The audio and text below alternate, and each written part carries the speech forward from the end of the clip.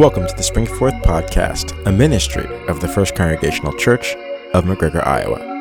This recording was made on March 14th, 2021, the fourth Sunday of Lent.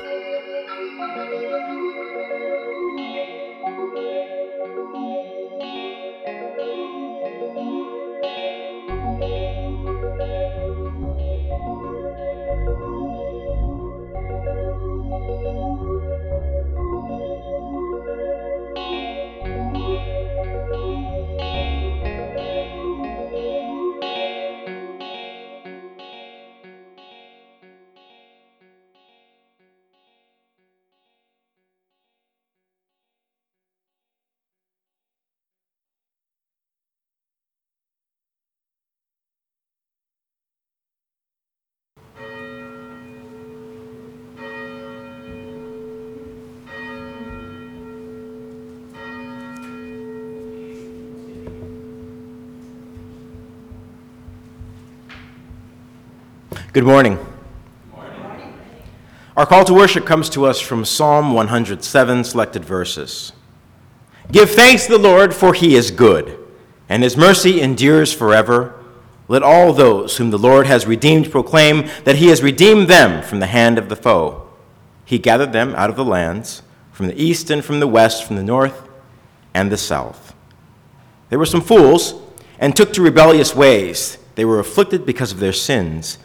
They abhorred all manner of food and drew near to death's door. Then they cried to the Lord in their trouble, and he delivered them from their distress. He sent forth his word and healed them and saved them from the grave. Let them give thanks to the Lord for his mercy and the wonders for what he does for his children. Let them offer a sacrifice of thanksgiving and tell of acts with shouts of joy. We continue this morning Mary came in, had a stack of egg cartons, and I said, yes, that's right, we are still collecting egg cartons for the food shelf. So if you have egg cartons that you would, lying about at your house that are otherwise just in your way, please bring them to the church and we can use those for the food shelf as they get their spring collection of eggs. They need a home for those places. So we're still receiving. Is there anything else, Mary, in particular that the food shelf needs? Okay. Any other announcements or concerns, highlights? All right, then. Then let us pray. Gracious Father, whose blessed Son, Jesus Christ, came down from heaven to be the true head which gives life to the world, evermore give us this bread, that he may live in us, and that we live in him, who lives and reigns with you and the Holy Spirit, one God, now and forever. Amen. We are pleased to have Jackie with us today, bringing us song. So, Jackie, the floor is yours.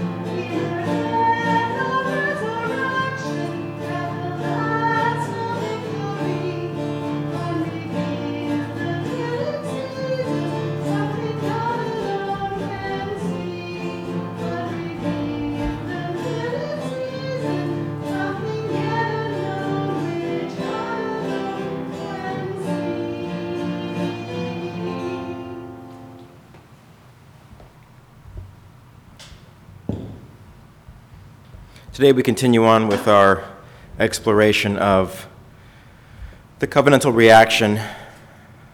interaction that God is having with the people of Israel. We have moved through Noah and the flood, Abraham and Sarah.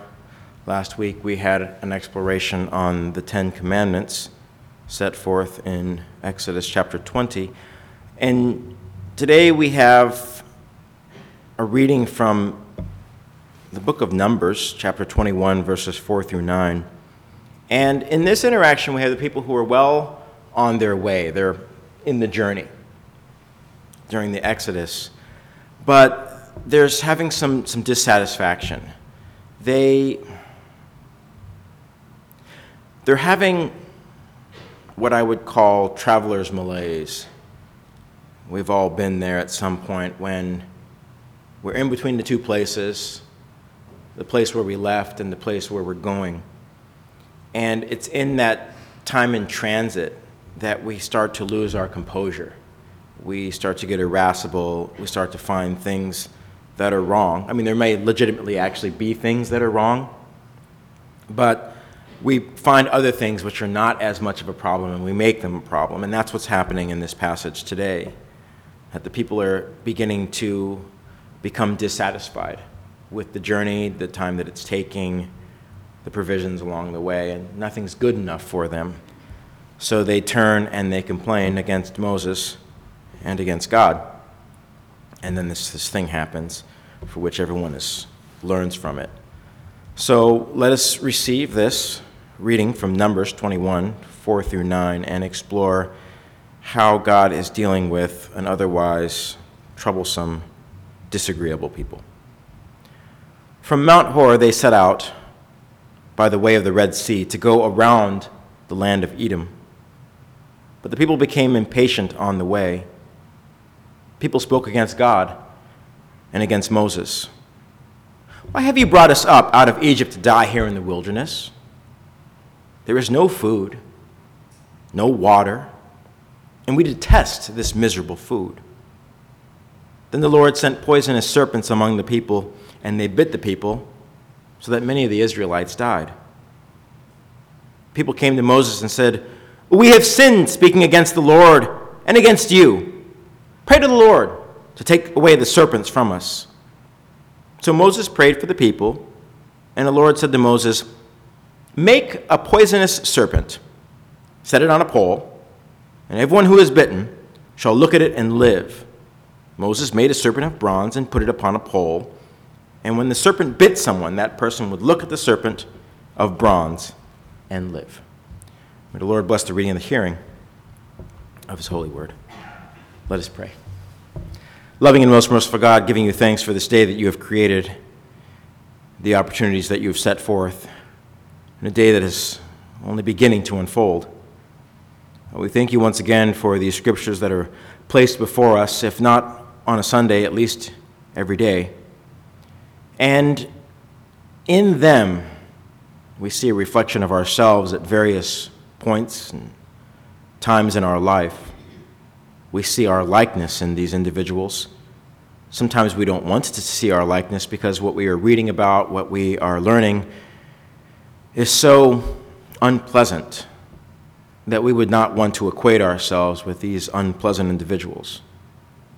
But it is for the sake of your grace that we find our instruction and have to learn from these tough lessons.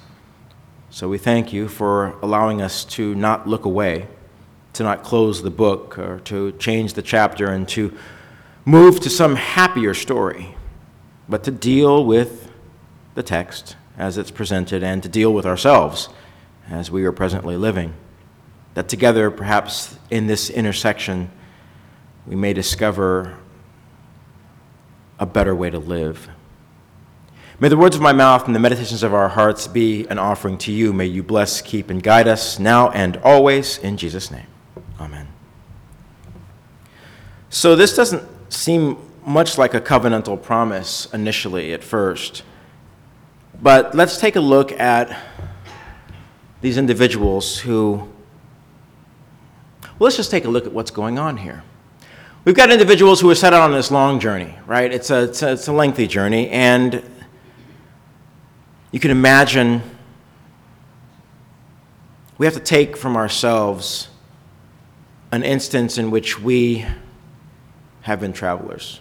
Any of us who have ever had the moving experience, the Rouse recently have had a moving experience. Who knows? Maybe you might even still have some items that are still yet to find their new home. Yes, Millie's agreeing. Actually, Bob is affirming as well. They're like, yes, don't use us too much as a sermon example. Move on. So I will. But there's a sense of any of us who have ever been in transit, we understand the difficulties and the annoyances of being in transit. First of all, there's just assessing where you are coming from and being able to determine what actually does need to move, what does need to go. And then you're making that trek, but these individuals are going to a place that they've never been to before. They're going to a place that's been fashioned in their mind as a land flowing with milk and honey, a land that God has proposed to give them, a land that's going to fulfill their every promise, and it's going to be the space where they can truly be at peace, free to worship God, this God who's done wonders for them. But they are not there yet. And it's in the not being there yet that they start to question if they're ever going to get there. They start to think that perhaps maybe this destination is just but a figment and that we're going to be wandering around in this desert existence for perpetuity. We will never quite reach where we're going, and we will always be a nomadic people, and that's just not good for them. So even though we are many, many chapters removed from that initial 10 Commandments that was given to the people, and a whole list of laws of things that will strengthen that relationship that the people are supposed to have with God and with one another, they've just grown weary. And I suppose that there's some aspect of that we can relate with. Just growing weary of something that has gone on longer than we had hoped, longer than any of us had anticipated, and it's gone on so long that it's actually changed our disposition. We, at the beginning of the conquest, at the beginning of the endeavor, we were in good spirits. We're a resourceful people. We can assimilate. We will make it through. And then time plods on a little bit, and you realize that there doesn't seem to be any immediate end in sight. And you start to kind of pick away at your own tenacity. Your own drive, your own zeal seems to erode. And you think, maybe I'm not going to make it. And what happens when we feel like there's a dream that's deferred, a dream that will never be grasped by us, is we have to find something that's wrong. We fall into complaint mode. We fall into unpleasantness. This happens every time we are delayed. So these individuals here that we are reading about in Numbers, they're no different from us. They turn and they complain against God and they complain against Moses. They have lost sight of the bigger picture. And the bigger picture is that God has saved them from slavery. They were slaves. They were not even in their own homeland. They were working in the household of Pharaoh. Life was beyond unpleasant. There was no quality of life. They did not have freedom of movement. They had no agency of their own. They were simply means to an end. Pharaoh wants new structures. You're going to build it. And we will set your hours, and we will set the tone of your day. And you don't get vacation, and you don't get opportunities to go and to relax at the end of the day. You'll get meager accommodations and meager food, and you will work for us. And if we choose to beat you and kill you, well, that's just the breaks, because we're the dominant force. That's what they came from. Okay, they left slavery. So now they've been traveling in the wilderness. Now, there's some unpleasantness in the wilderness. You know, you got to set up tents. You have to go and you have to hunt for food, and you've got to hunt and gather, and you've got to sort of live in dusty, dry conditions. You don't really have a true home. You're not a slave anymore, but you're not quite at peace. It's life on the road. Not great, but better than slavery, by far. You do have your own agency. You are with your own people, and God is stretching out before you and saying, this will in some time come to an end. Be patient, stay with me, we'll reach our destination. But the folks are looking at the immediacy of their surroundings, the immediacy of their condition. They're looking at the dry heat, the lack of water, the miserable food.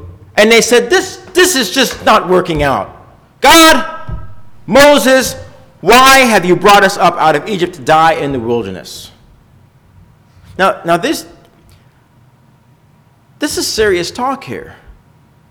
These people would rather actually go back to Egypt, go back to their enslavement, go back to perhaps maybe even their own detriment.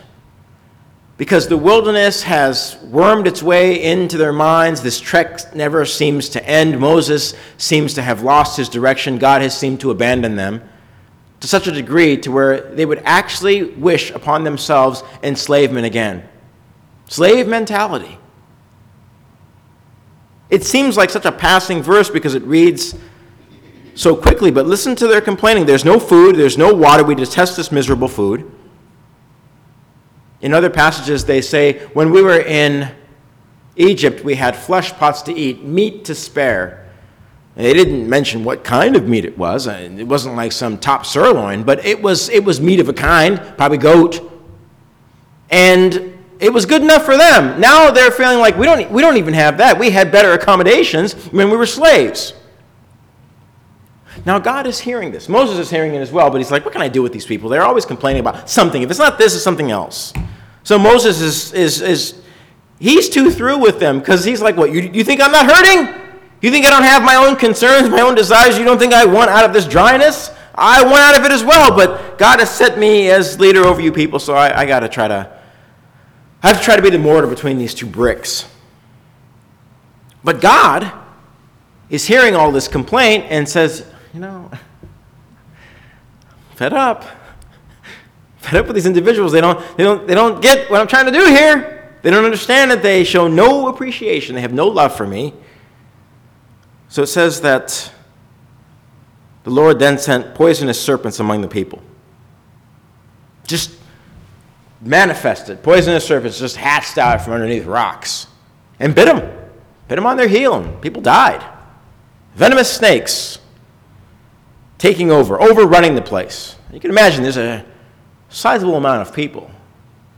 So we don't know how many people actually perished in this little stunt of theirs, this little complaint stunt, but it was enough to get their attention. And they realized the gravity of their sin. They realized that they spoke against God. They spoke out of turn. They complained, but they allowed their complaints to carry them away to an irrational point. And so they turned back to God. They turned back to Moses. Now all of a sudden, there was nothing wrong with Moses anymore. Now they needed Moses. Moses, say something to God. You're in tight with God. You say something. You put in some good words for us because we realize that we have sinned against God, and do something about these serpents because we're in a bad way here. So Moses indeed does intercede on behalf of the people and says, okay, you've got their attention now. What do you want me to do? We want you to take away the serpents. God's like, I'm not going to take away the serpents, but here's what I will do. I will give you an emblem, a sign. We now know the sign as the caduceus. It's used in medicine. It's the medical image of a serpent, two serpents, I believe, coiled around a stake. It comes here from Numbers. And Moses fashions this bronze serpent. Some quick smelting. Fashion it together. And God says, anyone who is bit by one of these serpents, if they look upon this bronze serpent, they look upon this symbol that I have created, they will not die. They will look upon it and they will live. Again, this is God basically saying, you want something from me, but you must need to meet me halfway. I won't remove the serpents. As quickly as they emerged, I will not remove them. Of course I could. But what I want is obedience. I want a response. I want a little gratitude. So here's what I will do. I will give you an image that you will look upon. If you look upon that image, that you will live. This is once again, now this is not to be confused with a graven image, because God says, make no graven image of me. The image itself is not of God. It is a request by God to look upon an item that God has set before you as a reminder of where your help, where your strength, where your vitality comes from. The Cadusa is not God. It becomes an image and a sign of God's love. Now we might ask ourselves, well, why should God bother to love these people? It's obvious that they're unwilling to work with God. This is not the first time that they've complained. It will not be the last time. There's many more complaints between the time that they left Egypt to the time that they actually arrive in Canaan. But God has pledged the covenant to these individuals, promised that to Abraham. I will make you a father of a vast nation, and they will become my blessed people. And even though they complain and sin against me, I will preserve them, because that's what I said I would do. I promised Noah I would never take again human life from a flood or any other sort of destruction. Didn't say anything about not sending serpents on the occasion when it's needed.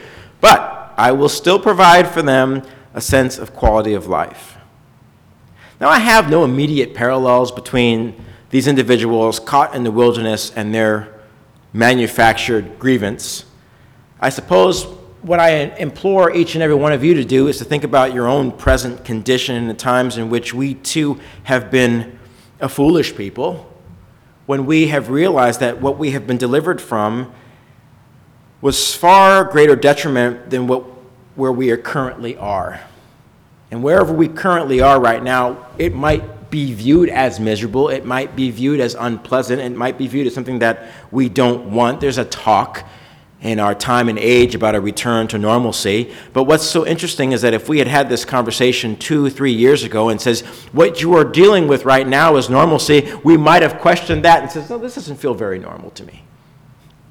Right? If you just take the whole illness and pandemic out of it, the whole political malaise out of it, and said, your life as it is right now, we would call that normal. I think that we would have questioned that 3 years ago. We said, I don't know, this doesn't feel very normal. See, so we kid ourselves into thinking that somehow there was some aspect of our lives that was better than when we currently are. This is what these individuals are saying to themselves. They were like, when we were slaves in Egypt, we didn't like it, but now compared to this sort of indecision in the wilderness, slavery wasn't so bad. What are you saying? What are you saying? You're going to try to equate life in slavery as better than being free and living in a pitched tent? But you were on your way to the land of glory. You were on your way to the place where God has fashioned for you. You might have miserable food, but you're not hungry. You might have to live in a tent, but you still have a roof over your head. You might be surrounded by other individuals who are equally tired and weary and played out, but they are your own people. Do you really want to go back in the land of the oppressor?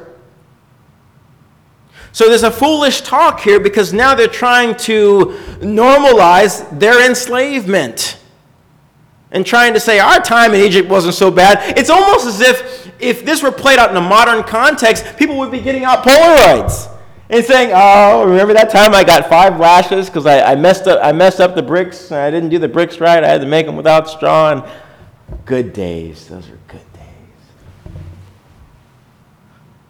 The rest of us would be like pulling our hair out saying, you're talking crazy talk. Those were not good days. You don't want to go back to that. This is what God is trying to demonstrate to the individuals. And saying, okay, I understand this long trek is not to your liking. I understand living in a tent. I understand eating this dry manna or quails and just sort of like desert food is not the best. But you're with me. You're with your kin. You are on your way to the land that I have promised to prepare for. In fact, they had already had an encounter with the Canaanites, and they were victorious. They had even had a little victory there. And yet, that wasn't good enough for them. They thought Moses was trying to kill him. They thought Moses and God are complicit in their destruction. And if they had put things into perspective, they'd realize that their true destruction is where they came from. That was their true destruction. That was going to be their demise. But now there's possibility. Now there might actually be a happy ending. So I invite us to think very seriously at this point in our lives of our need to make something out of nothing. Maybe that's just a human construct. I mean, I suppose we all do it. I do it too. I'm already upset about this supposed snow that we're supposed to be getting. Like, what? All the snow's melted away. The trails are drying off. The trees are ready to bring forth. What do you mean snow? Well, who can I blame for this? I feel like here I am in my own way complaining against God. Why'd you have to make snow? Why'd you have to make snow on the 14th? I don't want snow on the 14th. God's like, William, I don't think you understand what I'm trying to do here. I admit the first one, I don't always understand what God is trying to do here because I'm always trying to create my own agenda. Always trying to create the world and the land that I want to live in, not the one that I presently live in. So there's not that much daylight between these Israelites and their complaining selves and my complaining self. When God establishes a covenant with us, the hope is, and this is just going out on a limb here, the hope is that we, as the people of God, would trust that. Would trust that even though we don't have the immediacy of the understanding, that we don't see the end, that we don't know how it's going to conclude, that we truly do believe that if God's hand is involved in this venture, well, it would have to end well. And that it is our duty, it is our privilege, it is our obligation to be able to stay tuned to see that unfold. And without that sort of active participation, that sort of enthusiasm, we will continue to manufacture unpleasantness along the way. And maybe when the blessing actually is right there before us, we won't recognize it. Maybe the time in the wilderness actually was the blessing. Being able to worship God along the way, discover things on the trip. There's two ways I've learned in the few road trips that I've taken in my life. There's two ways to road trip. There's the get in the car and drive like mad and caffeine yourself up and get to your destination, right? Just stopping for fuel, right? There's the William Gentry way of traveling, which is the wife doesn't like it. And then there's the Laura Gentry way, which is, hey, let's enjoy some things along the way. Let's stop and see the sights. Let's not push ourselves and drive ourselves to do 1,400 miles. Let's do maybe a good 300 or 400 miles and then check out what's offering. I'm like, well, we have to get to our destination. She's like, yes, but there's things in between. And it's those things in between that might actually add to a cheerful disposition or elicit some new idea, some new thought. See, we are always people along the way, and if the only thing that we can see is where we've left and where we're going and try to cut out the middle ground, we are going to miss a tremendous amount of learning material that God has fashioned for us. If God wanted us to quantum leap, and materialize and just wake up in the morning and our feet hit this little portal on the floor and the next thing we manifest right here in church and then manifest at the shops or manifest over across the seat so you can see your daughter. I mean, if that was how we were supposed to roll, God said, yeah, I'll give you that technology. But no, we got to hoof it in between points and locations. And there's a lot of stuff that happens in between those points and locations that adds and contributes to who we are as individuals. So what God wants these individuals to do and wants us to understand and to appreciate is that, yes, we have a destination, and that's good. That's a blessing. To know where you're going is a tremendous blessing. I would say there's a fair amount of individuals who don't even have that. So just to have a destination in mind is a good thing. But to not, how do I phrase this? To not discredit and devalue the space in between those 2 points. They were no longer slaves in Egypt, but yet they were also not at the place that was prepared for them. They were in that in-between space, and that in-between space is better than where they were. It's not perfect, it's not ideal, but it was better than where they were. And it will be not as great as where they are going. But God wants them to be present with the divine will and purpose right where they are at. And not to look around and say, well, this isn't very good. Sort of that initial shock when we see the price that we're paying for the hotel room, and then we see the room that we just paid for, and we go, oh, that doesn't add up. I think I paid more than this room is saying I should have paid for it. We all have had that sticker shock, right? You're one of the issues where you're back down to the front counter and you say, I think there's been a mistake. I think you gave me the wrong room because I paid for bridal suite, but I got scum. So we need to settle up here. And they go, well, all rooms look like that. And so there's that initial shock that we have. But as people of God, we are encouraged to be and invited to be more flexible and more amenable than we presently are. So I want you all to really meditate and reflect upon what this time and this space has been for you. We've all been stressed and tested in incredible ways. And some of us are wishing that we could go back to some sort of former enslavement of mind where it looked good, we thought it was good, and maybe it wasn't. Because I always think that what lies ahead has to truly be better than where we've been. It has to be. I mean, that's just how humans are wired. They're always wired to want to learn from our mistakes and to fashion a better end. Doesn't necessarily mean like a series of better products because materialism is what it is. But I'm talking about a better attitude, a better mindset, a better framework. This is what this story is telling to me, is that God's like, can't you have a better attitude? Can't you recognize how much ground that we have covered together? Can't you see the blessings that have happened along the way and stop looking at what you would think is miserable? That's nothing. You're focusing on the wrong things. Focus on the fact that you are free. Focus on the fact that you are blessed. Focus on the fact that you have food in your belly. Focus on the fact that you have a tent over your head. Focus on the fact that you are free to worship me. There's nobody who is saying that you cannot. You have that liberty. You have that agency. Focus on those things, and you will not feel the hot wind or the sun beating down on you. Or you will not get tired that the menu hasn't changed. The food will taste different because you will recognize that you are eating it as a free person. You're eating as a person who has been blessed, who has not been forgotten. So we need to wrestle with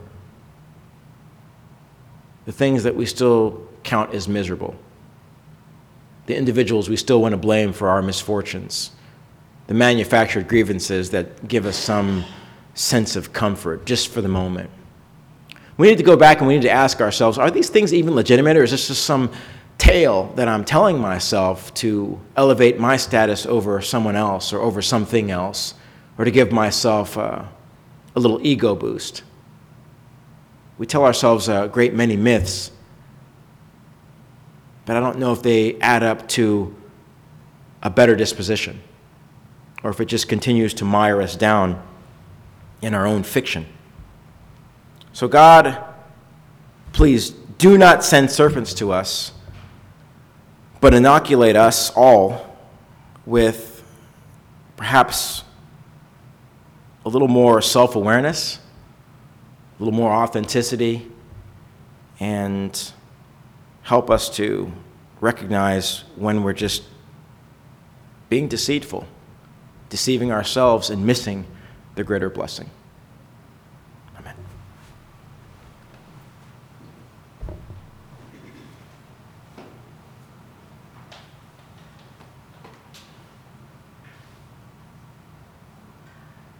This is the covenant prayer.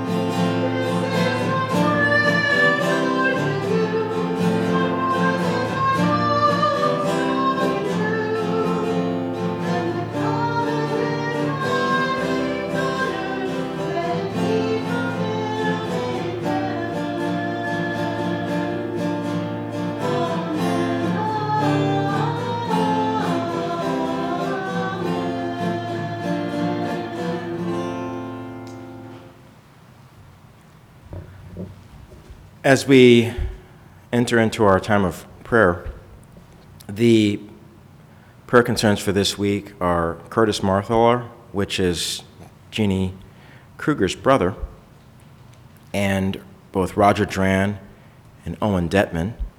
Owen Detman will be having a back procedure on Wednesday, and Roger Dran also is scheduled for a procedure for his back, though I do not know the date of that.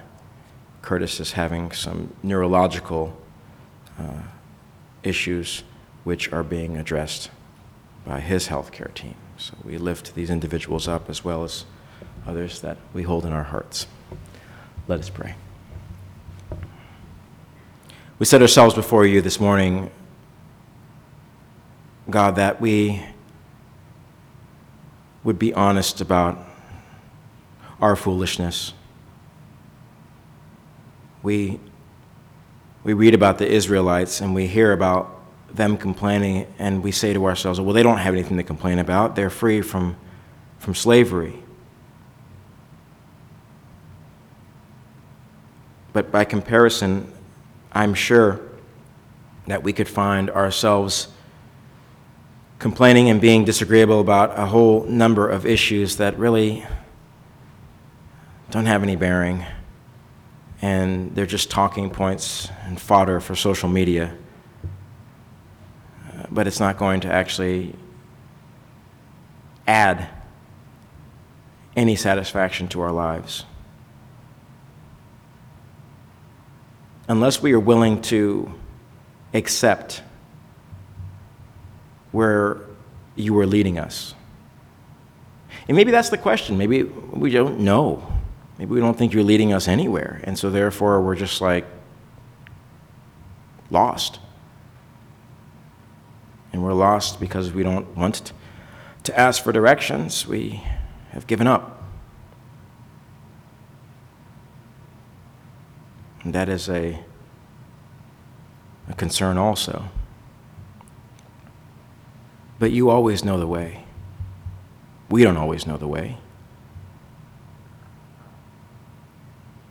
I ask for prayers on Curtis, Roger, and Owen, that in each instance you would bring healing to those who are afflicted.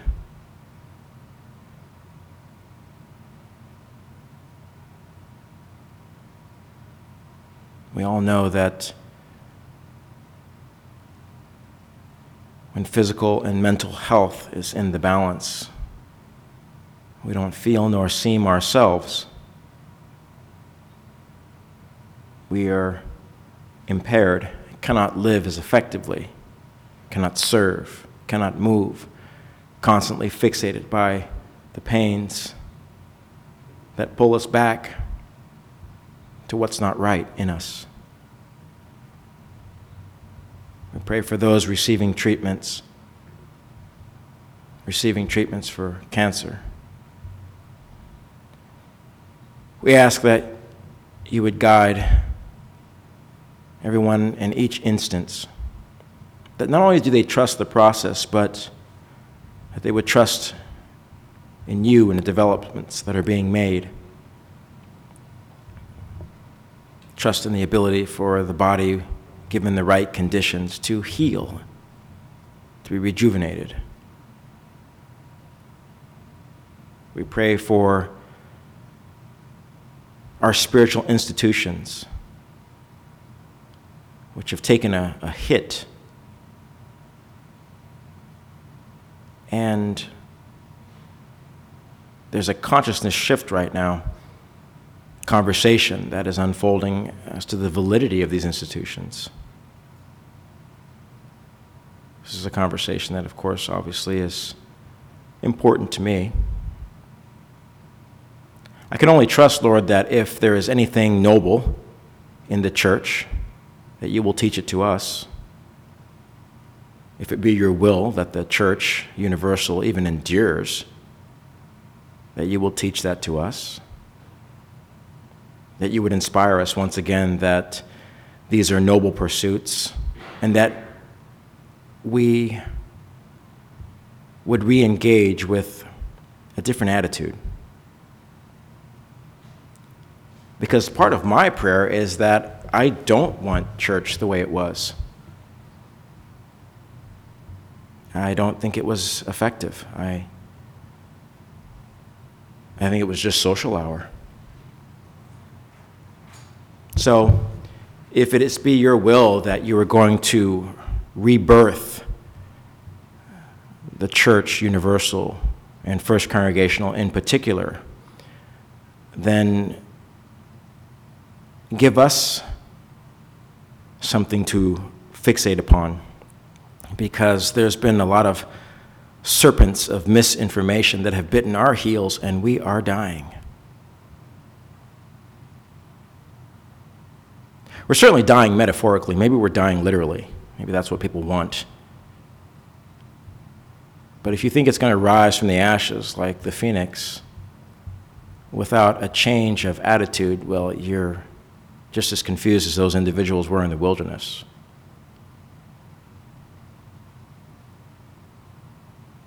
Why don't you speak to us plain words?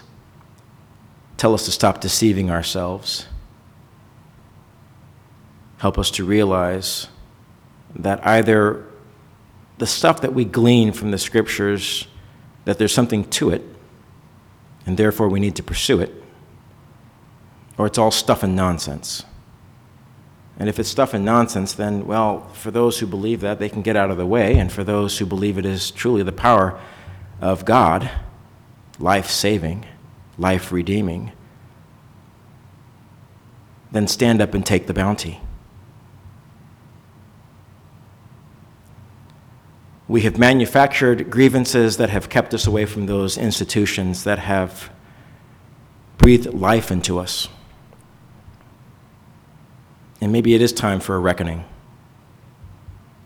Maybe it is time for us to say, I was doing it wrong. I didn't understand. I thought it was all about me. And then we realized it wasn't. It was part of this covenantal agreement that God had made with us and one another. And at some point, we just gave up. We walked away and didn't miss it. So for those of us who are still in the wilderness, for those of us who want to complain, for those of us who would rather go back to enslavement rather than hope and promise, rather than a promised land, rather than a new condition, speak to us. Speak to us, God. Speak to each and every one of us.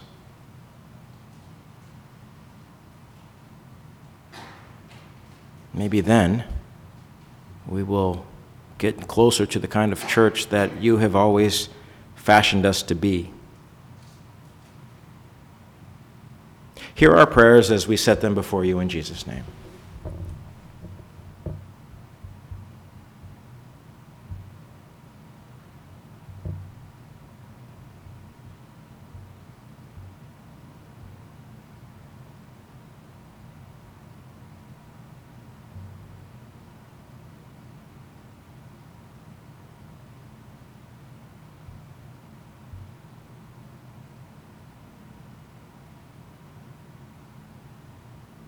Giving you thanks and praise for receiving these, the prayers of your people. Collect them into your care. Let your blessing fall upon us as we join together.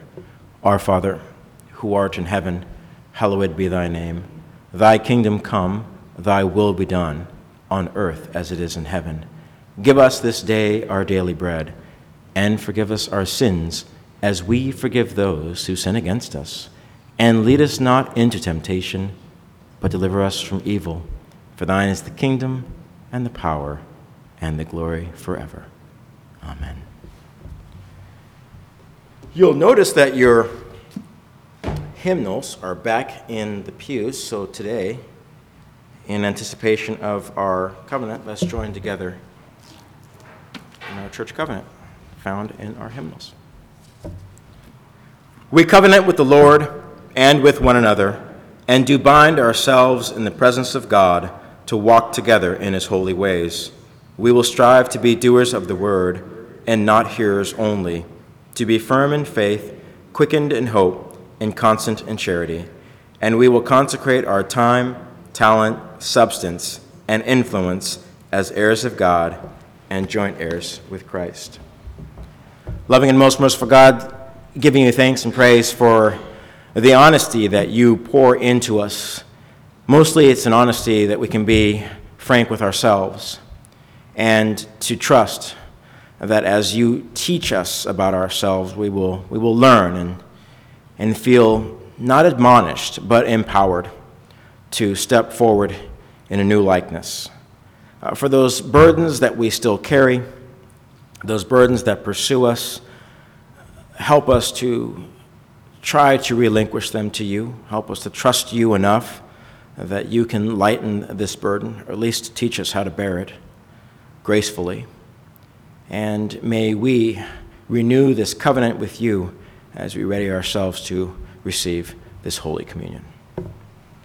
On the night in which Jesus was betrayed, he celebrated the Passover meal with his disciples. He took bread, blessed it, and broke it. And he says, "This is my body which has been given for you. Take and eat in remembrance of me."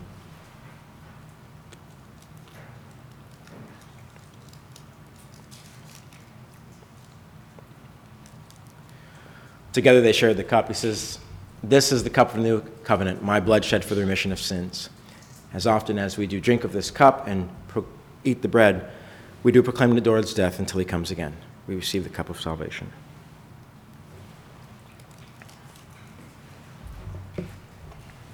Let us pray. Beloved and most merciful God, thank you for your consecration, for your absolution, for your enduring patience.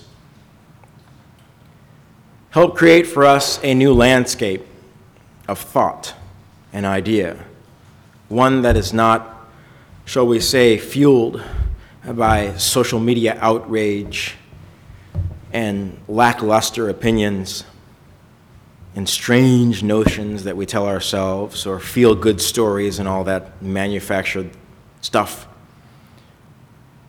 But speak to us plainly through your Gospels.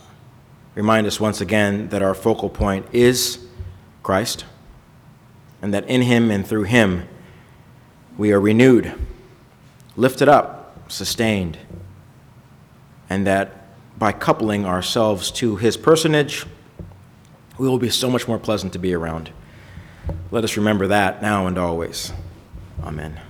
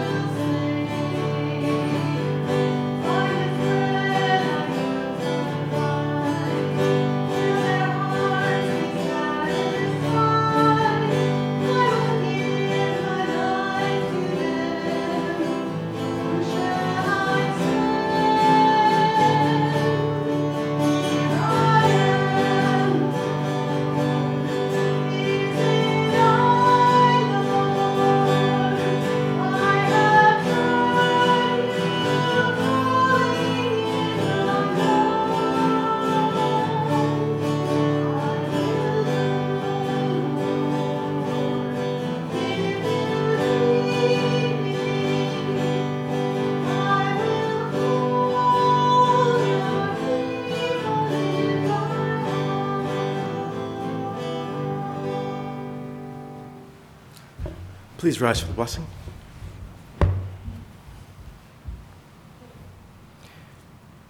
And now, with confidence in your heart that God indeed has established a covenant with you, with the enthusiasm that only God can cultivate, and a conscience has been maintained and soothed by the companionship of the Holy Spirit, bolstered by the grace of Christ, go forth into the world and to know that God guides, sustains. Do not be frustrated that the journey takes so long. Savor the things that God teaches you along the way. Go in peace. Serve the Lord.